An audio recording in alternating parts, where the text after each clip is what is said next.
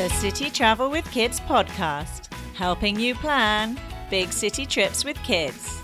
Brought to you by Little City Trips. Hello, and thank you for joining us for this week's City Travel with Kids podcast. I am your host, Marta Correale, and today we're talking all about Tokyo, Japan. We have a wonderful guest with us today, ready to share her knowledge and advice about visiting Tokyo with kids. But before we jump into the interview, I want to welcome my co-host for today, Kerry Hedrick, who joins us from Abu Dhabi.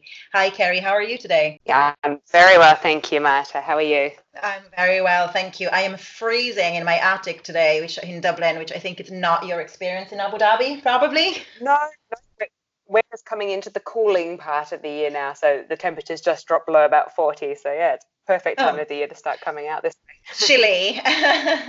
So today we are going to be hearing all about Tokyo. I was in Tokyo many years ago, before I had the kids, and I loved it, but I cannot say it's a city that I know very well. Kerry, have you been to Tokyo or even Japan in general?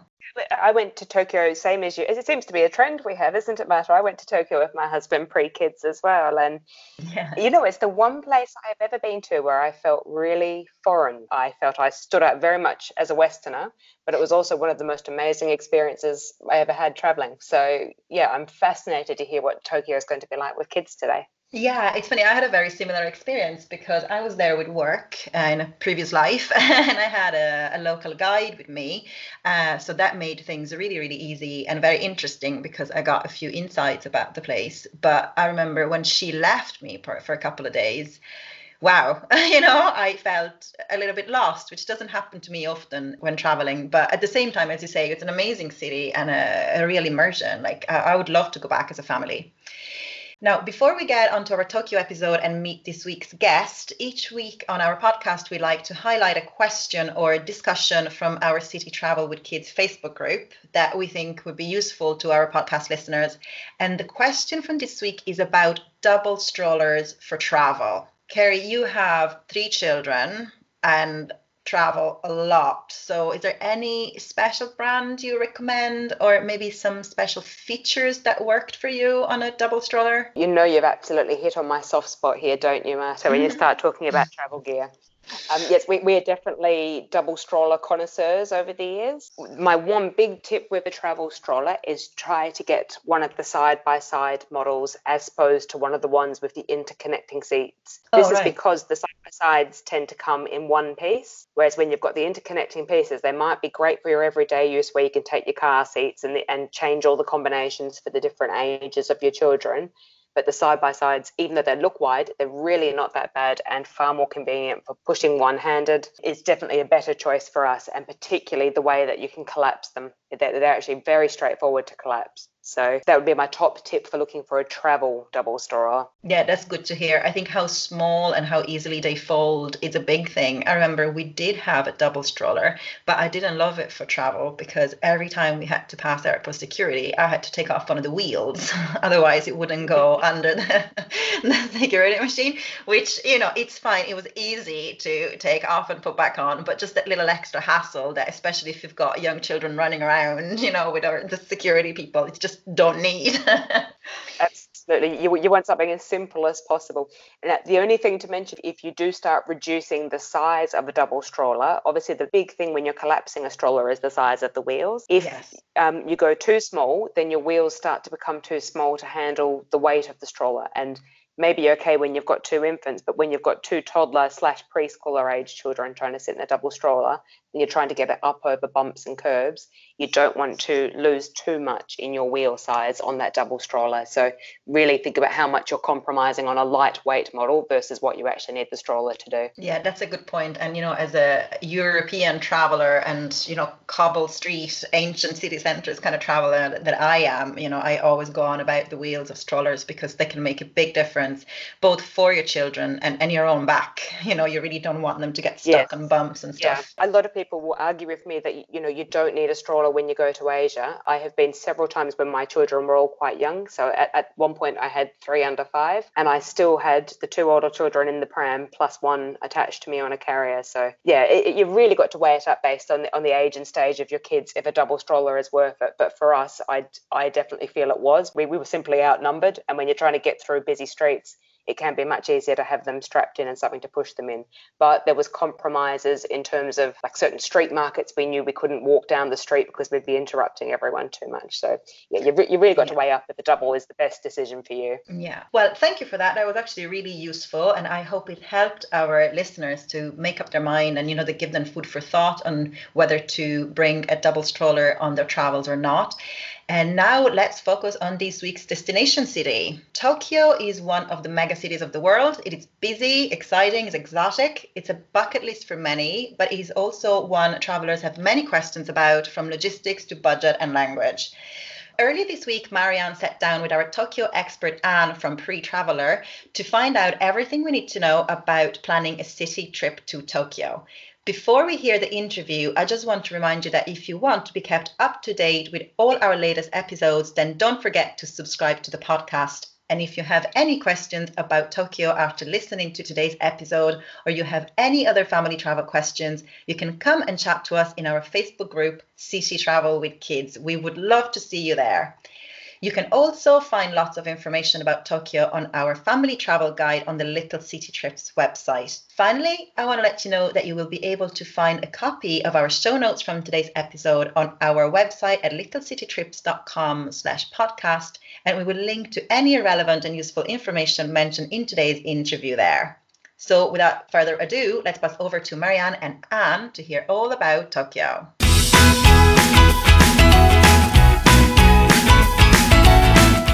Hello, I'm Marianne Rogerson, and today I am joined by Anne Sutherland-Smith from the travel blog Pre-Traveler, which concentrates on travel in Japan and South Korea. Anne also runs the Facebook group Japan Travel Planning, which has over 75,000 members, so she is very experienced helping people to plan trips to Japan. And I'm sure we will get lots of useful information from her today. Hi, Anne. Thanks so much for joining me today. Yeah, thanks, Marianne. It's a pleasure to be here. Now, it's been over 10 years since I visited Tokyo, and I've never been with my kids. Although I was just looking at some photos yesterday, and it's really made me want to go back. So I definitely see a Japan trip in my near future. So I'm really looking forward to hearing all your tips today, and I will be making notes for myself. So Anne, why don't you start off by telling us a bit about yourself and your family and a bit more about your experience with visiting Tokyo? Yeah, thanks, Marianne. My husband Tony and I live in Sydney, and we both work full-time and do our blog as a part-time activity. So far, we've done 2 trips to Japan with our kids, which has been great. We have 3 children. Our daughter is currently 14 and our 2 boys are aged 13 and 10. Our previous trip was about 4 years ago, so they were in the sort of younger bracket, I guess, when we last visited. We decided to focus on Japan as a destination because there was just so much that we didn't know when we first went, and we made a lot of mistakes. So one of the reasons we decided to focus our blogging on Japan was to try and help other people to, you know, hopefully not make the same mistakes that we did. Excellent. Well, I can't wait to hear all your insider tips then. And now from a newcomer's point of view, I think Tokyo can be a little daunting. It's known as one of the world's biggest and most exciting cities, but what is it about Tokyo that makes it a great city to visit with kids? Wow, where do you start? There's such a diverse range of experiences that you can have all within a very small place. And, you know, while there's the more conventional tourist attractions, for me, part of the attraction is just the culture. You know, even just, you know, we love going to convenience stores. And the children love it because you can just see them. They walk in and they're like, oh, wow, what am I going to choose this time? And, you know, they, over time, you know, on a longer trip, they develop their favourite items, but even just little things like that are such a lot of fun. It's so very different, isn't it? Yeah, for sure. And you've got the historical element in terms of, you know, all the Edo period and the shrines and the temples and the religion. You have very modern elements in terms of the anime and manga culture, which my daughter is quite interested in. You know, range to just the kawaii culture, you know, the cute food in Harajuku, Pokemon cafes, etc. So you can just do so much in a small area. And our recent trip, we actually stayed in Tokyo for 10 whole days, and people look and go, wow, what did you do for 10 days? And I was like, no, I could easily have spent a month there and still only scratched the surface. Awesome. Okay, well, before we get into the details of all the fun stuff, let's talk about some practicalities about visiting Tokyo. Firstly, what would you say is the best time to visit? Yeah, so we've now visited Tokyo in both spring and autumn, and I would very much give the thumbs up for both those times of year. Okay. Probably with autumn, just to be aware that there is a risk of typhoons at that time of year still. When we were there, we didn't have that experience, but certainly many people in our group have been affected by typhoons over just this last month or so. Okay. Summer is really hot and humid. At this point, I'm not really planning to go to Tokyo in summer anytime shortly, although it is the time of the year if you want to climb Mount Fuji. Okay. So I think I would go just for that purpose. And a lot of the summer festivals. Winter can get quite cold, but Tokyo's not too bad. You know, it's probably similar to Melbourne in terms of the temperature. It occasionally may get a little bit of snowfall, but it melts very quickly. But if you want to ski, you know, from Tokyo, you can easily do day trips to go and hit the snow if you want. Mm-hmm. Yeah, that's something definitely on my bucket list is skiing in Japan. Okay, and talk to me about getting around Tokyo. It's famous for its complicated metro system, and I think the idea of getting around the city with kids can perhaps be a bit daunting for some people. Do you have any tips or advice to make that easier? Yeah, so the thing you need to get is a public transport pass. Okay. So if you're just staying in Tokyo, you don't need to get a Japan Rail Pass. That's more for, longer distance intercity travel. Mm-hmm. So the most common passes, there's one called a Suica card or a Pasmo card. And what they are is basically, if you've travelled in Australia, for example, we have an Opal card and a Mickey card. Mm-hmm. It's just the same. It's just a card that you load credit on and that you tap on and tap off each time you hop on and off the train. Okay. Where Tokyo is quite different, we've got multiple different providers of trains. So what that means is in Australia, if I thought of Sydney Central Station, I'd go, oh yeah, all trains come in there. Well, Tokyo Station, first of all, not every line comes into Tokyo Station. The Tokyo Station is actually 3 stations side by side. Right. There's the main Shinkansen station, there's also a Japan Rail station, and then there's also a subway station. And so what you have to do to make sure, I guess, each of them gets paid their money is every time you change from one company to the next, you have to tap off and then walk to the next station and tap on again. Right. And then find the platform. Yeah. So that's where Tokyo can be a little bit more complicated. But, using a tool like Google Maps, it actually tells you which train and which platforms to go to. But, yeah, the transport passes, if you have one of them, you just keep tapping on and off, add a bit more credit as you need it. And you can get children's versions of those where you only pay 50% of the fare. Okay. But those ones you have to go to a specific counter and show passports to get that. Okay. And what about other ways to get around? Is there any other forms of transport you'd recommend, like taxis, buses? Is it stroller friendly? It can be, but there can be quite a lot of steps. Mm-hmm. One thing is, a lot of the major Japanese train stations do have escalators and stuff, so mm-hmm. you could get a stroller up and down that relatively okay.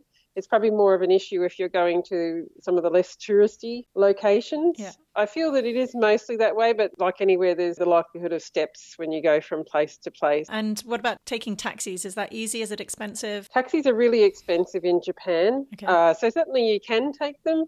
But honestly, the trains, once you sort of get into it and, you definitely book your transport to be close to a train station, mm-hmm. You pretty quickly learn the ropes to get on and off and get around. Okay. And just how expensive is it to travel in Tokyo and how easy is it to do budget travel? Yeah. So we certainly find family accommodation to be a lot more expensive mm-hmm. than, I guess, what we're used to in Australia. I thought I was doing pretty well in Japan to find a suitable room for 5 of us for any less than about $400 Australian per night. Okay. And you've got to look at the accommodation descriptions really carefully. So in a lot of them, they make the assumption that children under a certain age actually sleep in the bed with you. Okay. So if you want separate beds for your children, you need to look really closely at those descriptions. Uh-huh.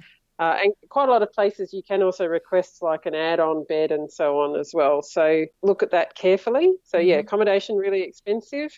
Food, there's quite a lot of budget food options in the convenience stores. So we found we used a lot of those over time and it just did occasional visits to more expensive restaurants. So that's pretty good, although my daughter kept pointing out in the convenience stores just how much salt was in everything and sugar. So, just be cognizant that convenience stores, while they're convenient, aren't necessarily healthy.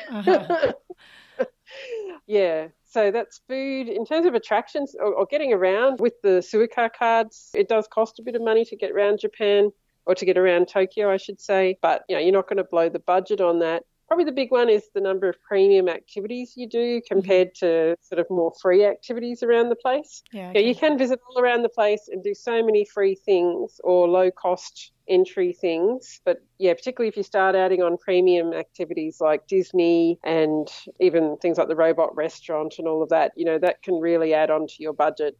Okay. And so I guess you need to just decide up front, what your budget is for add-on activities. But there is some really fun things you can do that are really not that expensive. One thing that we've done on both trips is actually to take the kids to a baseball match. And you can get tickets pretty cheaply during the season, often at the door. And it's just such a great cultural experience to see the Japanese, cheering, and each supporter group has a different chants and different ways that they support their team, which is great. And what about the language barrier? One thing I remember is being surprised by just how few people actually spoke English in Tokyo. Now, this was 10 years ago, so I don't know if it's changed, but I do remember becoming very proficient at sign language. So do you have any other tips on coping with that? Yeah, so we don't speak any Japanese at all, apart from, please and thank you. And as you said, it hasn't changed in 10 years. There's still quite a lot of people who seem to have very minimal English, but we just managed to get by. In major touristic areas, you'll typically have people that do have a better quality of English language skills. And a lot of the train stations, and as you said, you just use sign language to get by. So, we manage okay, and we're not rushing out to take Japanese lessons just yet. Well, I remember everyone being very helpful and very keen to do sign language back to us, so we managed to get by too. Okay, then let's get into some of the more fun stuff then. Let's imagine we only have 3 days in the city. What are some of the must-do things we shouldn't miss? Can you kind of talk us through an itinerary? Yeah, for sure. On the first day, I would definitely get the kids and go and do something to do with sumo. Either go and see a sumo tournament or go and watch a sumo training session if your children are old enough. They have to sit very quietly, so it's not so good an activity for people with younger children. But also just the sumo area is quite fascinating. There's statues everywhere. They have their sumo chanko lunch that you can have. That was quite yummy. So there's a lot to see and do around the Ryogoku area. Not far from there is then the Asakusa area. And Asakusa is well known for the main temple, Sensoji. And near there is Nakamazi Street. And it is a plethora of all different sorts of food experiences, traditional shops, places to eat. So it's a great area that you could easily take the kids and wander around and just buy, effectively street food, a taste of this and a taste of that. And you could easily spend a couple of hours there. And going through the temple itself as well is a great experience. Right beside there is the cultural centre. You can actually go up to the top floor of that and actually get quite a good view over Tokyo and the area, which is lovely. And then my last thing for that first day would be to plan to do some foodie experiences. So whether that's convenience stores, whether that's finding, I think on our first trip, we found a place near where we stayed which sold a Japanese style fried chicken. I think we ended up going back there a couple of times because it was just nice. It was kid friendly.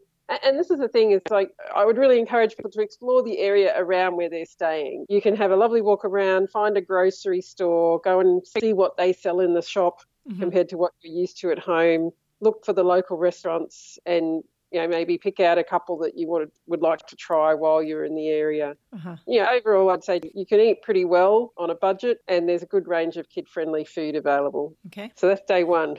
So day two, I would definitely recommend that families go to one of the Team Lab experiences. Okay. So this is a digital arts installation. So there's Team Lab Borderless and Team Lab Planets. So one is in Odaiba and the other is located just near the new Toyosu seafood market. It's like a combination of a light show and also a sensory experience. They put on the display that is, all different rooms and different experiences. They have projected images that go on the walls but also on you. So, for example, you wear a white shirt and your kids get all lit up. In both of them, they have a room called the Crystal Room, which is set up with these big long beads of crystal, and then they run like a different light show. So it keeps changing colour, and it's just amazing. And it's got a mirrored floor, so you can lie on the floor and look up at it. Oh, cool. Or you can do all sorts of crazy photos, which is quite good fun. Uh-huh. So yeah, our children definitely rated the Team Lab as some of their best experiences in Tokyo. Okay. We did both of them on our recent trip, and I think you could do either and have a lovely time. They're a little bit different. So Team Lab Planets is very strictly controlled, and you have specific timings when you book your tickets. Whereas Team Lab Borderless, which is in Odaiba, is a bit more open, but it also can get quite busy later in the day. Whereas Planets is sort of like a one-way funnel. So They take a batch and they all go through, and then the next lot come in. So, yeah, they were awesome. You could easily explore Odaiba as well. You've got the big Gundam statue. You've got lots of cool shops. You can have your giant fairy floss. You can see the small version of the Statue of Liberty. Who knew that was in Tokyo?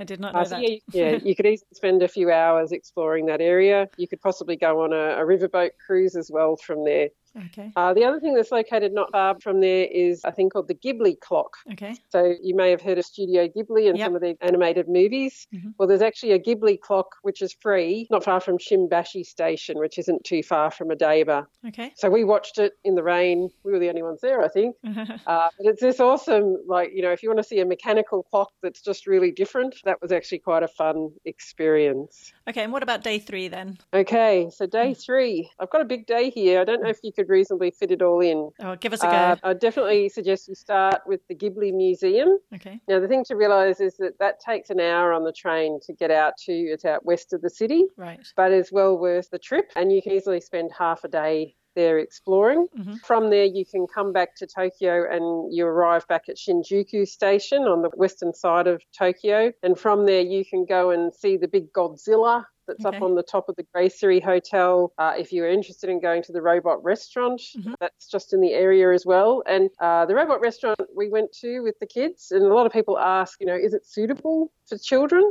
Our answer is resoundingly yes, it is suitable. However, if you book a session that has a pre-show, the pre-show wasn't perhaps suitable for children. Okay. So, yeah, but they do have earlier sessions in the afternoon which don't have that pre-show. Right. The other thing they do provide is headphones. So if you've got a child that is sensitive to loud noises, you can get the headphones to put on, or alternatively you could take your own earplugs to put in for the show. Okay. And so it's like dinner with a show, is it? No. Well, you can buy food there, but no one recommends it. It's all pretty average stuff. So it is mainly just a show. You can buy drinks and you can get some snacks, basically, but you wouldn't go there for dinner. Oh, okay. And it is just this awesome show. How do you describe it? It's lights, it's sound, it's amazing. They call the robots, they're not really robots, they're massive, almost like puppets that they use, and they tell stories. So yeah, it's just a good sit back, relax and enjoy the show with lots of different elements and ooh-ah moments,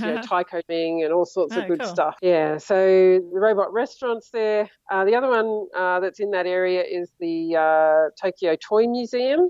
So that has a huge range of handcrafted toys, and kids get to have a go at making their own. It's got a good indoor and outdoor play area. So that one would definitely be a good option for people with the younger children. And around that area, there's so many shops, food, etc. You could easily spend the rest of your day in Shinjuku.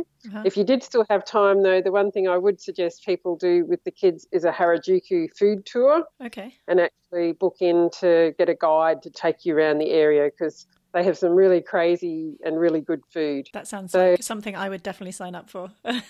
Yeah, and maybe it would be better adding that one onto the end of day 2 rather than day 3. Right. Now that I look at it. Well, it all sounds awesome, but I do notice you've missed off one major thing, and that's Tokyo Disneyland. So it probably depends on how much of a Disney fan you are and whether you're going to Japan to go to theme parks. Sure. We went there, so we actually split up on our most recent trip. My husband, the older 2 kids, kids to Disney Sea and I took our younger child to Disneyland so we could do a bit of a comparison. There's some great ride and activities. So yeah, that certainly would be on the list if you had another day. Yeah. Or you could prioritise it over one of the other days that I've suggested. And would you therefore recommend either one over the other or for different ages? They're both pretty good. The Disney Sea has more of the thrill type rides, so it's probably better for people with older kids. And also the Disneyland in Tokyo has got a lot of similarities with other Disneylands around the world. So whereas Disney Sea is unique, it's nowhere else. So it probably also depends on if people have already been to Disneyland elsewhere. If you've done that, then you'd go to Disney Sea instead. For something different, yeah. Yeah. And is there anything else you would recommend if we had longer in Tokyo? Any other day trips or any other attractions? Yeah, so probably one of the most popular day trips is to go and visit Mount Fuji, the Mount Fuji area out to the west of the city. It takes about 2 hours on a bus to get there each way, but there is a whole heap of day trip options, and I guess it also partly depends on the weather. A lot of people go and then don't actually get to see Mount Fuji because the weather wasn't nice. When we lucked out when we went there recently, we couldn't have asked for better weather. It was just blue skies and just beautiful. Amazing. Yeah, so to go to see Mount Fuji, if you've got older kids, maybe plan to go to the Fuji Q amusement park. My son and older son went to that one and they were like, oh my God. Oh, really? This is like, roller coasters on steroids. It's got 4 world record winning roller coasters all on the one site and all with that awesome backdrop of Mount Fuji. So that's a really good activity that you can sort of see Mount Fuji and get a bit of adrenaline going. Yeah, that's cool. Same time. If you've got people who perhaps aren't such thrill junkies, you've also got the Yoshino Ninja Village. My 10-year-old son and I went there instead because he's not really into thrill rides. And yeah, we had a lovely time. He got all dressed up as a ninja, did a heap of ninja obstacle courses and activity. We got to throw shurikens and blow dart. There's quite a lot of things to see and do and to take in the view. Amazing. How about Kyoto? I know a lot of people tag that on. I don't want to go into detail about it, but how long would you recommend if you were going to add it on? So if you're there with kids, the biggest challenge you've got is that there are so many temples and shrines. And honestly, I think with children, you can go and see a couple, but then after that, they're over it. Yeah. So on our previous trip, we did have what we called Temple Day in Kyoto. And we went up and went to the bamboo forest and we went to about 3 or 4 different temples and shrines. And look, we were done by the end of that. I look on there and go, oh, there's all these other famous ones that we didn't get to, but you know what? I'm okay with that. Yeah. So I think with kids, take it carefully. But there is also other things to do in Kyoto. Again, if you're looking at foodie experiences, our recent trip, we actually did a food tour through the market. Oh, Nishiki Market. So yeah, we did a food tour through there and that was really interesting because you can walk through it yourself without a guide. But the problem is you just don't know what you're looking at, what the history is. So I think the really great thing was our guide was able to show us and explain, and we got to try stuff that perhaps we wouldn't have if we'd just walked through ourselves. So that's a really good activity you can do there as well. Okay. So how long would you recommend? Maybe 2 or 3 days? I think 2 days in Kyoto is probably enough with kids. Yeah, okay. If you're an adult, you could spend a bit longer. Oh, and also visiting Nara is the other quite popular. You can do it as a half day or as a full day trip from Kyoto. So they've got all the deer in the park that you can feed. Nice. So the kids really enjoyed that part of it. So, yeah. Okay, so getting back to Tokyo itself, let's just have a quick chat about the lay of the city and best areas for families to stay. What would you say? On our recent trip, we stayed actually in 2 different locations, and I would definitely recommend either of them to families. Firstly, we stayed in Asakusa, which is up on the northern side of Tokyo. And we were just near Sensoji Temple and all that foodie area. So that was really great because we were able to go out and find some really nice food options each evening. You can also wander around the area when there's a few less tourists, which is quite nice. So yeah, and we actually stayed in quite budget accommodation there in a hostel. We had a private room, but there is more expensive accommodation around. The second location we stayed sounds very similar, but is actually different. It's called Akasaka. So you've got Asakusa and Akasaka. Right. So Akasaka is located on the western side of Tokyo, quite close to Shinjuku and Shibuya. Okay.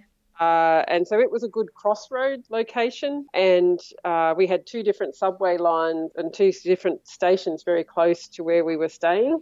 Okay. So it made it quite easy to get around the city, all directions. And we stayed at the Centurion Classic Hotel there, which was actually really nice, a good option for families. We had a sort of mid-level hotel room, which was very comfortable. Okay, and you said earlier, just make sure that you are close to a train station, right? Yeah, so within a few hundred metres is good, because you're going to be using them a lot. And the last thing you want to do is think, oh, I've got to do a 1 kilometre walk to the station or to get back to the hotel after I get off the train. And I guess the other thing there is, because there's the two different major rail systems, so if you are using a Japan Rail Pass, what you want to do, if you want to get best value out of that, is you really need to stay on the JR Yamanote line, which is like a circle line that goes around the city but goes to most of the major tourist areas. Okay. But if you're not using that, if you're just using a Suica or Pasmo card, well, you can still use that train, but in our case, we stayed close to more to the subways, which actually go a bit more cross-city and can be a bit faster. Okay, good tip. There's a heap of other areas that you can stay there in the main Tokyo and Ginza area. A lot of people do stay in Shinjuku, and I guess it is good because there is so much tourist activity there, but it's almost actually overwhelming, the sheer amount of tourists, and similar for Shibuya, whereas Akasaka there was people around, but it was nowhere near as busy. Right. But we had a good range of shops and restaurants and stuff to go to in the evenings. And I guess in our case with families, we're not doing the night clubbing scene. If you were night clubbing, then yeah, you probably would want to go and stay in Shinjuku. But yeah, that's not us. Yeah, sure. Okay, now we've touched on eating quite a bit, and obviously Japan is hugely famous for its amazing food. That's probably a big highlight for a lot of visitors. Just how easy is it to eat out with kids? Is there anything particular we need to know? Any favourite restaurants? Any particular dishes that go down well with your kids? Yeah, there's so much choice, and we've taken kids to all sorts of different places. I guess the one just to be careful of is sushi. So sushi in Japan is not like sushi in a lot of other places. It can be very expensive and a bit more difficult to eat than what, if you're used to more sushi rolls and stuff. Okay. It's usually you've got to have some level of chopstick skills to eat it properly. But yeah, you can just look around. You'll have the fried chicken place. There'll be now I can't say it, Japanese pancakes on a okonomiyaki. Okonomiyaki. There we go. Yeah, so okonomiyaki pancakes. So they were quite yummy. You can see places that do more Western style food.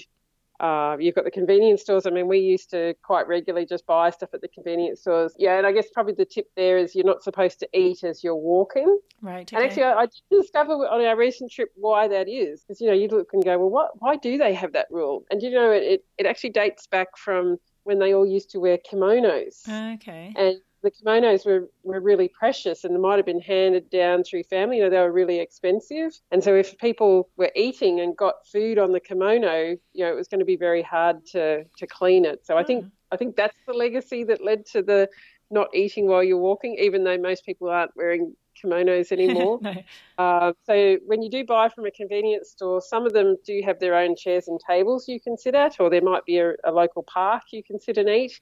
Or just take it back to your room. But just be cognizant of thinking, where am I actually going to eat this when you actually buy stuff. So, yeah, there's a huge range of food, and not just Japanese food, lots of other cuisines as well. I think by the end of our visit in Akasaka, we reached a point that we were ready for something that wasn't Japanese food, much as I hate to say it.